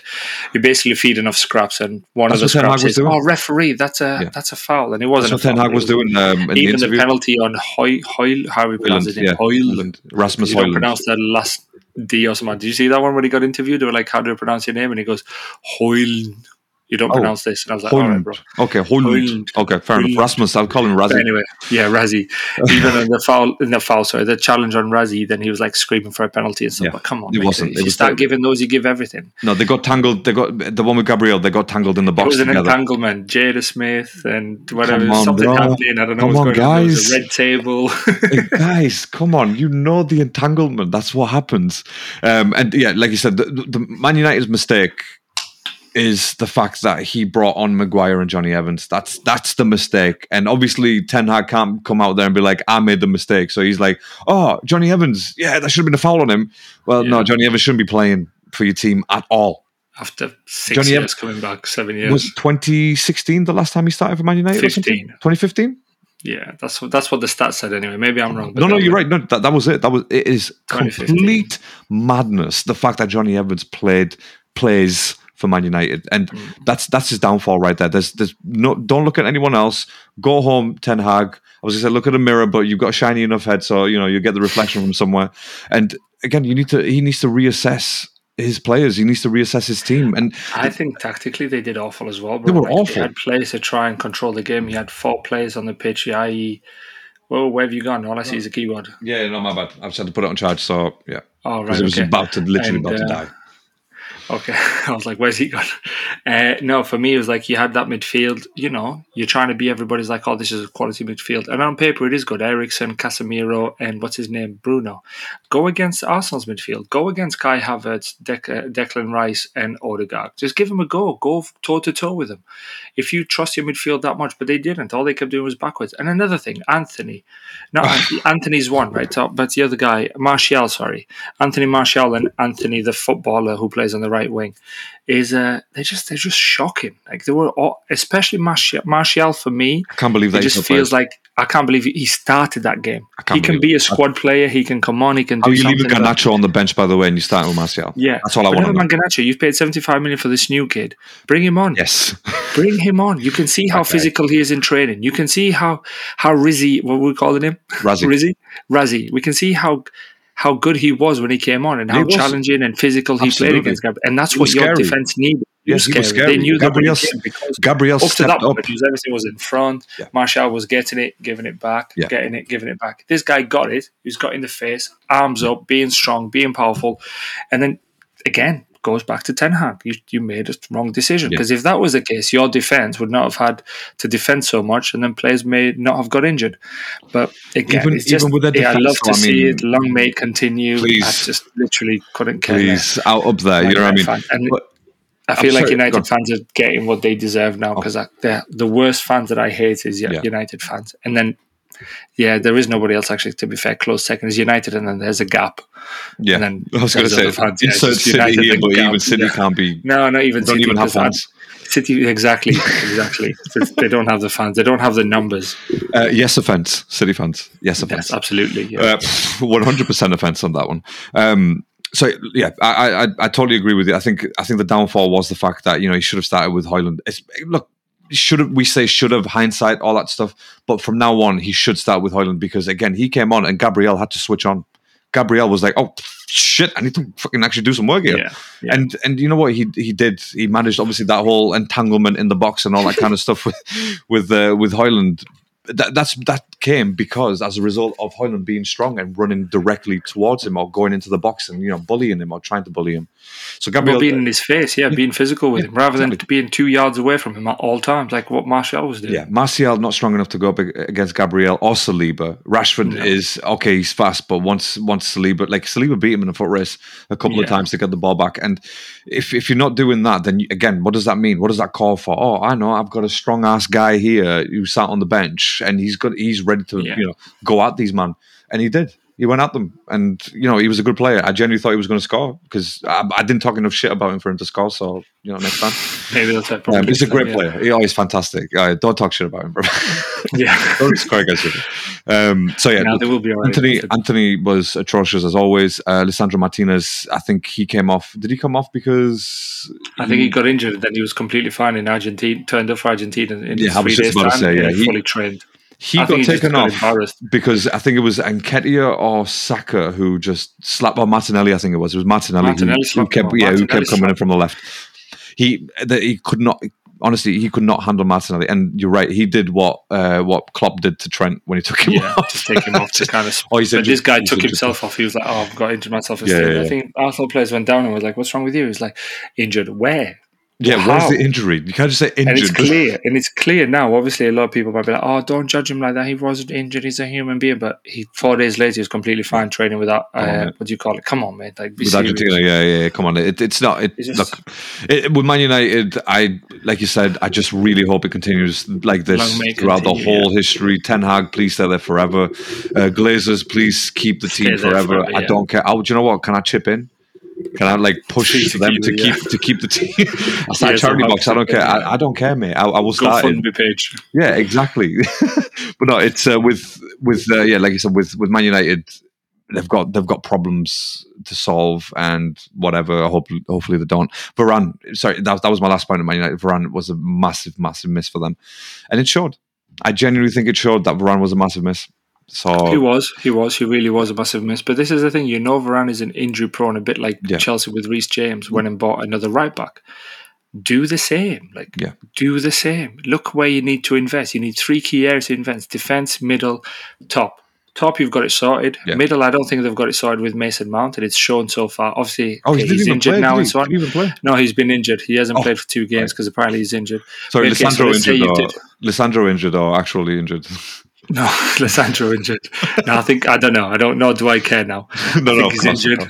But then get somebody else in at centre back. Like, look to bring in a centre back. They should have gone full out for the boy from Napoli, Kim, who went to Bayern Munich. Now I know he probably was thinking, I'm going to go to Bayern. Yeah, Kim Jae-min. He was quality for Napoli. Excellent. Break the bank for that guy. Yeah. Break the bank for that guy. I watched 2 Bayern matches, by the way, just because of Harry Kane. And I've told you this before, innit? I told you this, and I will stick true to my word. I'll watch Harry Kane because he's a fantastic striker, and I watched him for Bayern, and he was brilliant. He was brilliant. Assist, scoring, he was fantastic. Kim was good as well. I watched him, and he was really, really good. But the first 2 matches I watched was first 2 weeks of the Bundesliga, I think. He assisted in the first one, and then he scored and assisted in the second one. I just thought, like, okay, now you've proven something. Do you think? Do you think? Yeah, that's it. No one doubted you. You doubted yourself for these many years. You should have gone when you were 26. Should have gone a long time ago. Yeah, a long time ago. You could have had a Champions League and you could have been a Real player. You could have been a Real Madrid player and won extra Champions League. But anyway, look. Hopefully he does something. Hopefully not this season that he wins Champions League. Let Arsenal. Did you hear what I said there? Did I? Sound like a fly. But so going back to Arsenal, and I'll finish it on that. We've done okay. I can't really say that we've done excellent. We've done good, so better than okay. We've done good. Still a long time to go, and I just really hope he doesn't turn into Pep and just overcomplicate and overthink things when it don't need to be. I was about to ask you that. Do you think he'll start overcomplicating things? He started already. No, but right now we can put it down to an experimental because it's at the beginning. You know what I mean? Because it's only 4 games in. We can put under that category until the Champions League starts. Then we'll see. So you've got what have you got? The first game back after international break. You've got Everton away, PSV, and then Spurs at home. And Spurs at home on 24th. 3 games in 2 weeks, effectively. So tough games going to Everton. PSV aren't going to be a walk in the park. PSV won't be a walk in the park. But you're at home, first day back. Yeah. It should be a quality night. But that Spurs team looks pretty decent. I can't even lie. I can't even. And I quite like that manager. I forgot his name now, but he's a decent man. He seems like Postecoglou. Yeah, he seems funny as well. He seems funny. He seems quality. He doesn't seem to take life too serious. But I loved as well Gary Neville. Do you see that bit? Sorry, quickly to interrupt. Gary Neville said, he's just copying Pep and he's doing this and so on. He gets interviewed by TNT Sports, obviously the rebranding of, and then Joe Cole asks him this, talks about tactically what he did, and he goes, I'm just copying Pep, mate. And I just loved it. I just thought it was fantastic. Quality. He literally seems like a decent bloke that you just want to have a drink with. Too far as up in own ass. He just, down to earth. Quality. I think with Postecoglou, if he gets rid of Romero, Davinson Sanchez left now, hasn't he? Davinson Sanchez left. I think he's just signed for someone else. Whatever, he's left. So if he gets rid of Romero and Højbjerg, I genuinely think they'll have a very good team. Don't put no Dyers, don't put no Winks. I know Winks doesn't play for them anymore, but you get my point. Like, don't put any of these players on because they're not needed. They are not needed. He needs to get the players that he had. Obviously, he wants for that team to work. Again, don't really care for Tottenham, but again, I can't help but say that they've actually done pretty well so far. Done decent, and really I'm quite frightened for the North London derby. Like, because I'm excited. I'll be honest with you, I'm excited for you to see that game. So it should be good. Should be really good. Absolutely. That boy, I forgot his name, Basuma, quality in midfield. He's Basuma, against Man United. Him and Sal were fantastic. It's about time though, because when he first joined, he did not get a game at all. But then this is the thing. Conte did not play him. Manager, is it Conte manager thinking I'm going to stick to this guy instead? And think about it, it's going to be Basuma Bentancur when he comes back. He was quality as well. Bentancur's a good player. Yeah, do you know what I mean? So it should be good. But they've surprised me how well they've started, because I thought lose it. But then again, to be fair for Spurs, Maddison has been amazing. Yeah. What an addition they've got, by the way. He seems very cheap now. Looking at how much they paid for him, really, really cheap. Yeah. So quality, man. No, he's definitely done well. And again, let's see what happens. Obviously, for the rest of the season, it's going to be interesting. There's going to be, I'll tell you right now, there's going to be some huge surprises, like a Newcastle, challenging or maybe ending up first for like 3 weeks or 2 weeks or something. I think something crazy is going to happen. Go different, you know. I think Newcastle's probably we're going to see the downfall a little bit this year because of the Champions League. No, I think they will. I think this is Eddie Howe as far as he can take them. Yeah. I think now they'll probably bring somebody else in because they lost against Liverpool, went and got beat against whoever. I think they lost 2 on the bounce now. Was it Brighton that beat them away? Yeah. So, but Brighton slapped them though. Brighton absolutely slapped them. It's played, and Brighton did extremely well. And I saw what that because did he get a hat trick? Ferguson got a hat trick. Was it against Newcastle? Yeah. So. Excellent. Now imagine you're playing Champions League, you're losing matches, heads start going down, and then is Eddie Howe the right manager? This is where we'll see whether Eddie Howe is an elite. Do you remember when he was at Bournemouth and everybody was like, why don't English managers get an elite job, i.e. Chelsea, United, Arsenal, etc.? It's because it doesn't fit the bill and so on and so forth. Prove yourself now. Now you're in a team, you've got them in the Champions League. Can you hack both? Yeah. Because these teams I just mentioned, they're for Champions League every year and Premier League. You don't kind of favour one or the other. You attack both full on. Yeah. So we'll see. But for me, I do think Newcastle are probably going to start dropping this year. I hope they don't. I've said to you a long time ago. I hope because it's a northeast team. Do well, of course. Yeah. I hope they do quality. But I think they'll be safe within the top 6, 7. Like easily be safe. What they do after that is I don't know. Like again, like you said, if Champions League, about it, you say top 6, 7. If it's only Chelsea and Arsenal need to improve, then all of a sudden Newcastle become a mid-table team. Well, Arsenal, where are you? Newcastle are 14. So don't forget we've got Fulham, Chelsea, United, even Villa 10th. If these teams start putting performances in, all of a sudden then it's Man United, not Liverpool. Arsenal 5th behind West Ham. Okay. Yeah, that sounds right. Yeah. City, obviously, perfect. It is what it is. Let's not talk about those. Liverpool, real quick. I wanted to quickly touch on Liverpool. In terms of McAllister, Szoboszlai. I'll be honest with you. I've really enjoyed watching Szoboszlai play. He's a good player. He's gained a bit more confidence. I think he scored in the last game, didn't he? I believe he scored in the last first goal. Yeah. So I'm glad for the player rather than the team, obviously. It's always good to see. With McAllister, on the other hand, though, I haven't been that impressed. I'll be honest with you. I don't think, like you said with Caicedo. I can see why he only costs 25 million now. Yeah. I can see him there. Like again, when you make the comparison to Caicedo, I can't see why he costs 115. No, God no. So I can be like, okay, you're a decent player, but you're not anything like wow and amazing and so on. Maybe he looked a lot better in Brighton team because there was a lot more players playing around him. Mm-hmm. But for this Liverpool team, the team is around Salah, around maybe Nunes and the attacking players as well, yeah. Diaz, so on. So he'll do okay, but I don't think he'll live up to the hype. Obviously, World Cup winner and all this stuff. Great midfielder. I'm sure he'll do fine. He'll be better than Henderson once he gets up to speed. But the hype has really distorted that player and what he does. In terms of the rest of the team for Liverpool, I'll be honest with you, right? It's time to look for a replacement for Van Dijk. Van Dijk needs to be replaced at some point. Konate is okay. Is he the main defender? I don't think so. Like Kim Jae-min, for example, right? He would have been a perfect fit for Liverpool. 100%. 110%. He would have been the perfect player to slot in, and no one would even bat an eyelid. Like, there's that guy who plays for Liverpool. Nope, just started. But you never know it. Yeah, how long has he been here for?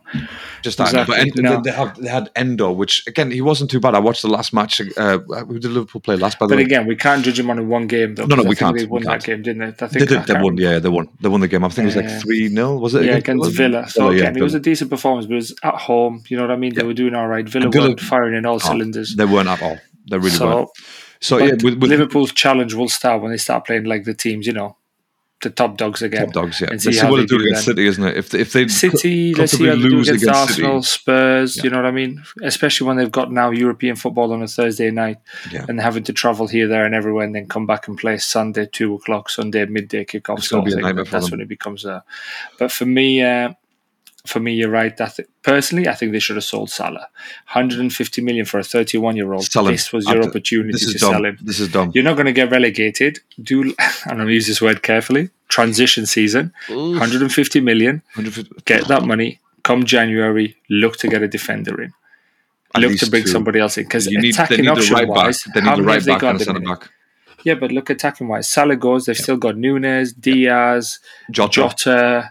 Gakpo. Oh yeah, Gakpo. I forgot about Gakpo as well. Do Yeah, you know what I mean? There's like 4 attacking options there. And they're very good players. And they're very good players. Each one of them is on their own merit. It's fantastic.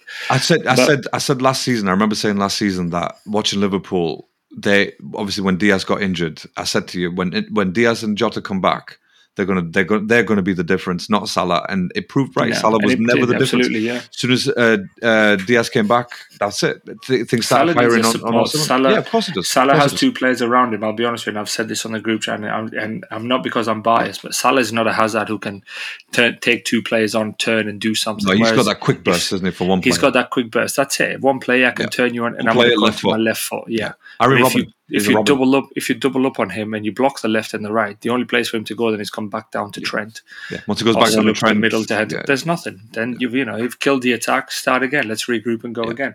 I agree. So that's why he was so good with Mane, because Mane threatened defenders on the other side, so they couldn't afford to double up on 2 players, so they had to pick one or the other. Freed up one or the other. Do you see what I'm trying to say here? 100%. I agree. And the same when Diaz and Jota's there, they have to do something because the other side becomes a threat. Whereas Núñez, he had a decent game. He got 2 goals against Liverpool, against Newcastle, but let's not get carried away. They were very lucky, especially the first one, the way it kind of hit it, the back, the bums, the heel, and it was like a fruit ball to him. It was just like, I felt sorry for Newcastle there.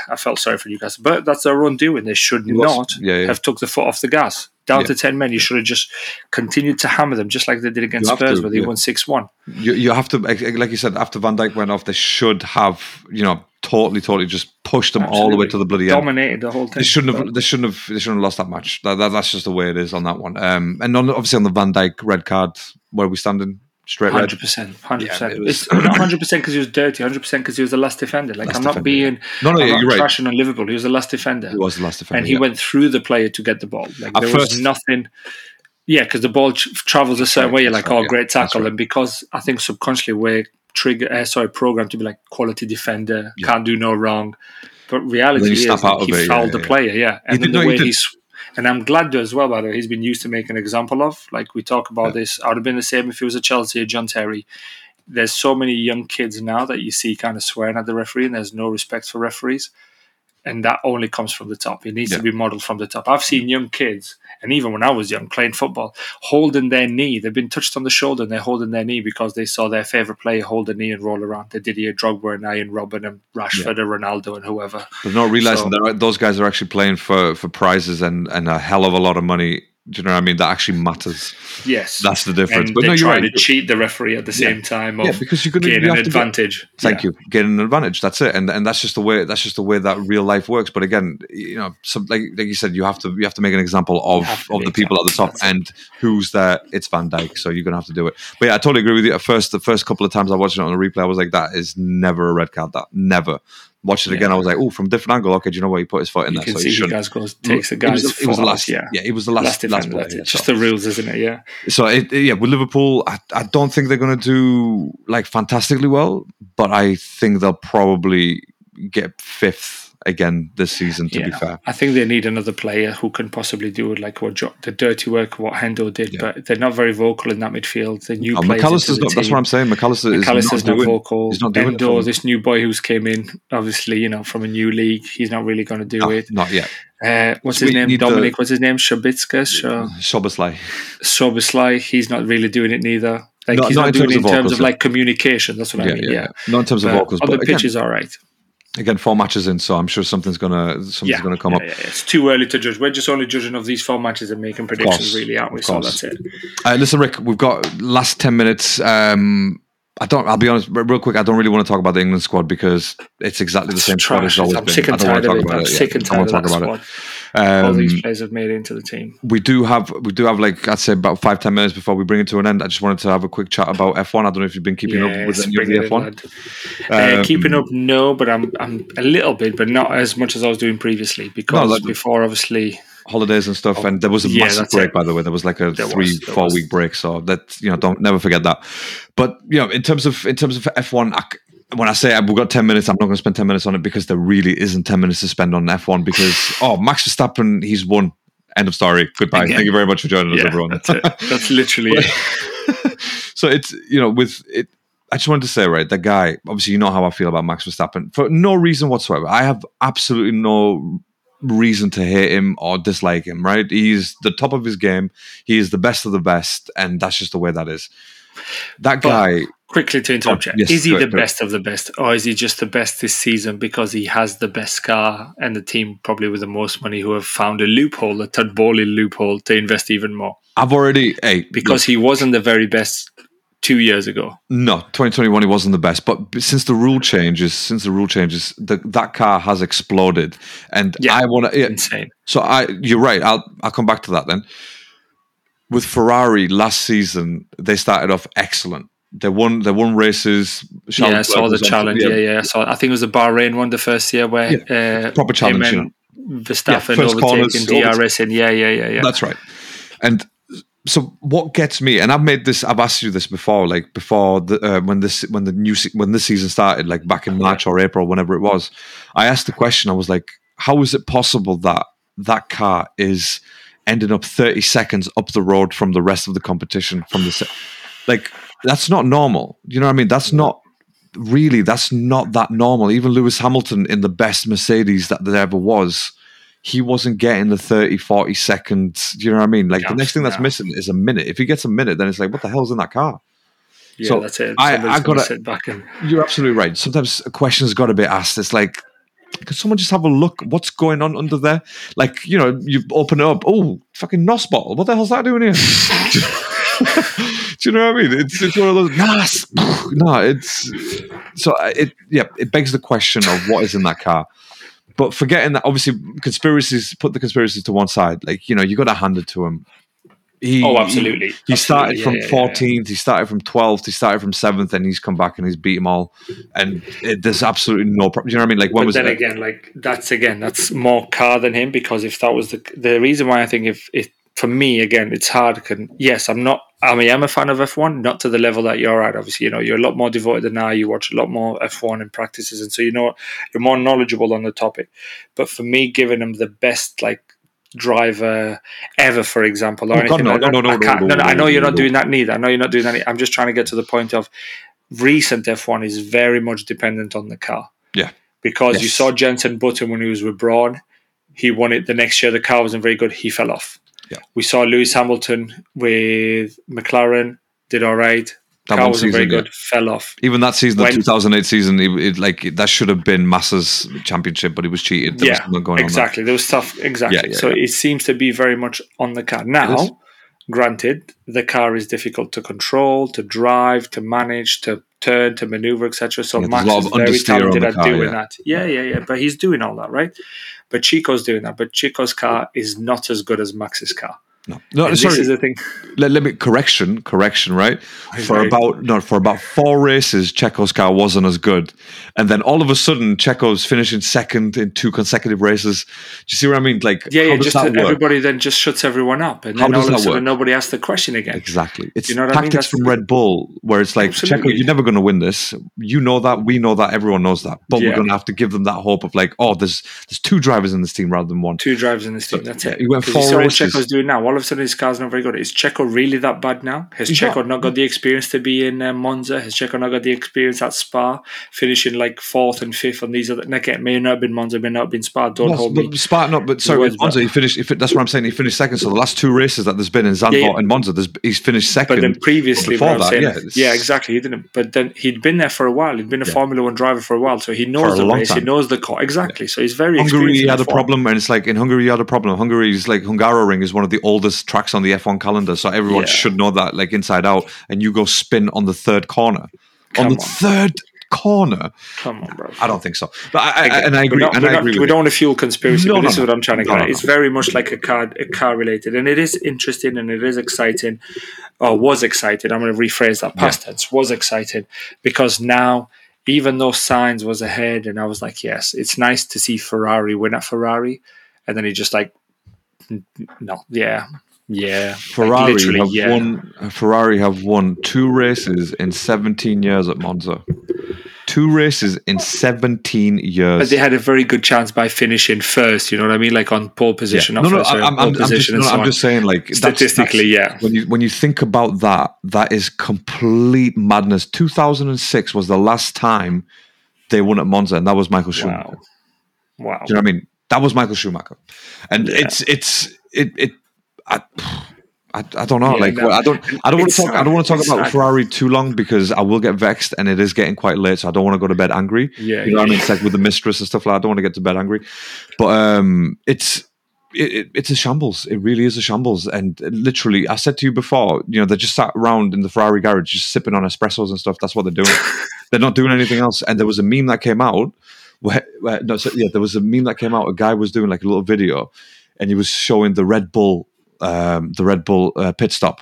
Literally, he had a little fake drill and stuff. Yeah. 1 second, 0.0001 second, real quick. And then you cut to the Ferrari garage. Motherfuckers smoking, having a tab. You know what I mean? Boys are having a coffee, chilling. Should we change the tires? Should we not change the tires? As soon as I saw that, I was like, oh my god, someone's heard me, and they've actually created this because I don't have any more words to describe Ferrari. Like it has to be through memes. It has to be through memes and GIFs. I can't. Pictures speak 1,000 words. Exactly, and that's what it needs to be with Ferrari. And look, Sainz, I really rate him. I think he's a brilliant driver. He's got balls, man. That guy is. Did you see what happened, by the way, to show you how much balls he has? Did you see someone try to steal his Richard Mille? Yeah, 500k. Trying to steal his Millie. Yeah. That guy chased him and then down. He chased him down. Like he was chasing down Max Verstappen. You get me? Or so he thought this guy was slower. So he thought he was chasing Max Verstappen. He was like, "Oh, I gotta get him," and he took him out.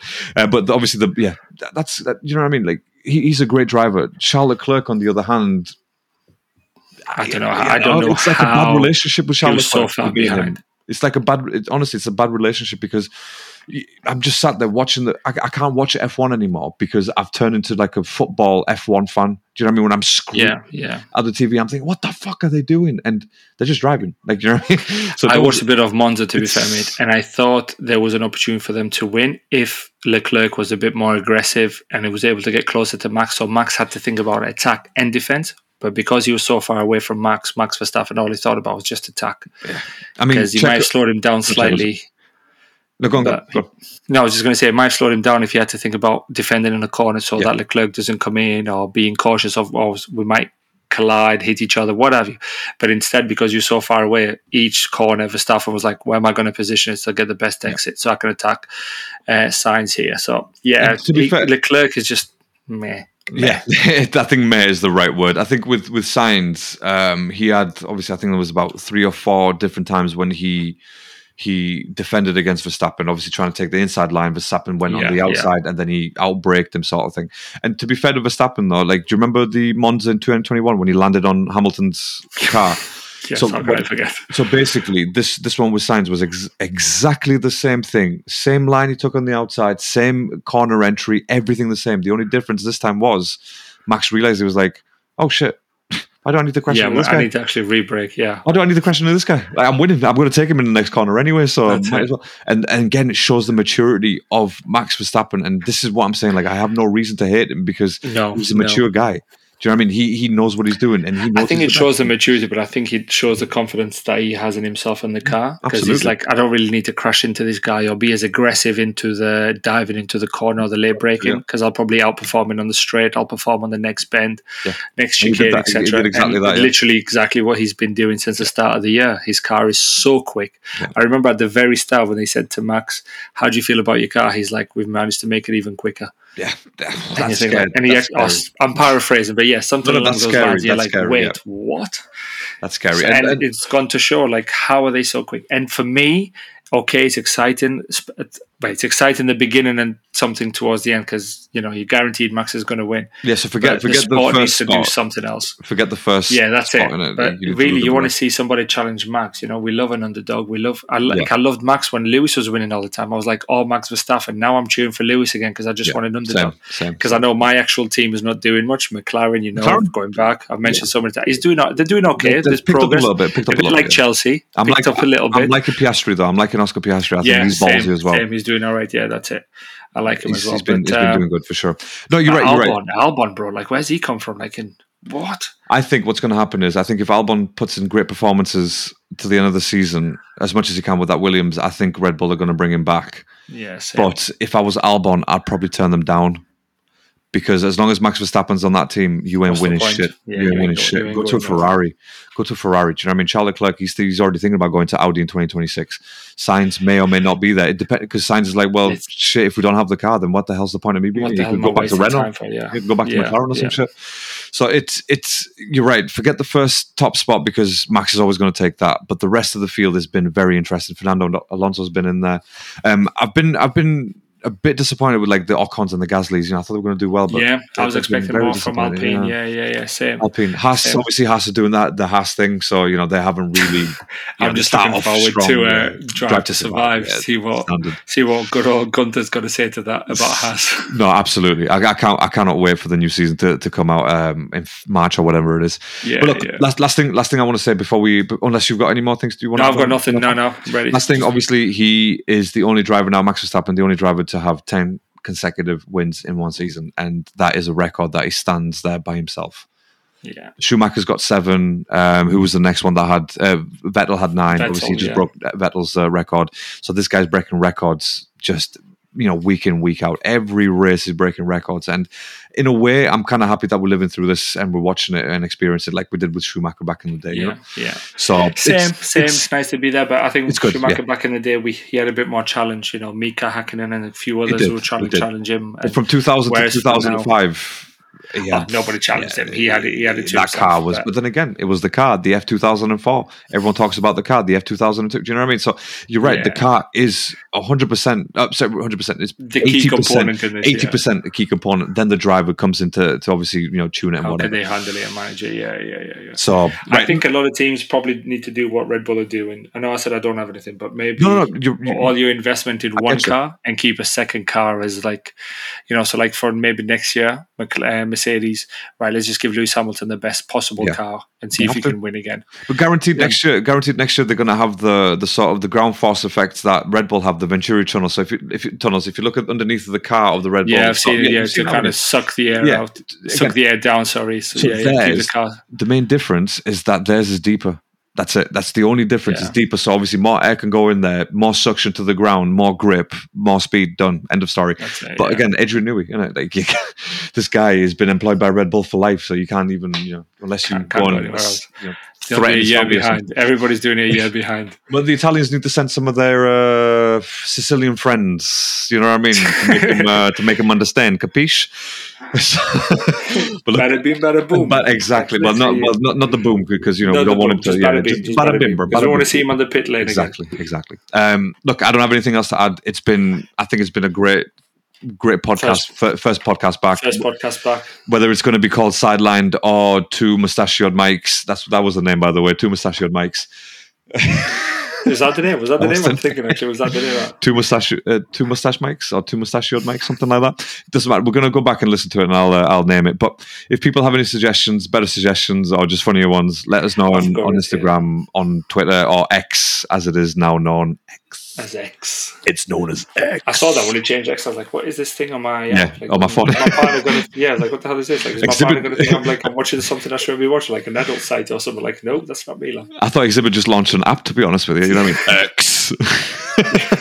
But he didn't. So, look, it's been fun, Rick. Obviously, glad to have you back, mate. And we're going to carry on as much as we can throughout the week.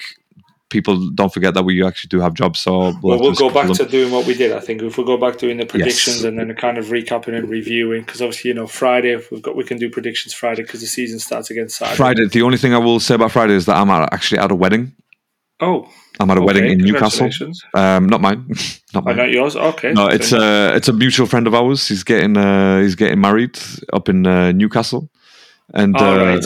And you got to throw up the sign, bro. You got to throw up the sign. We can't be name dropping people up here. You know what I mean? Gotcha. Yeah, I love that sign language. Congratulations.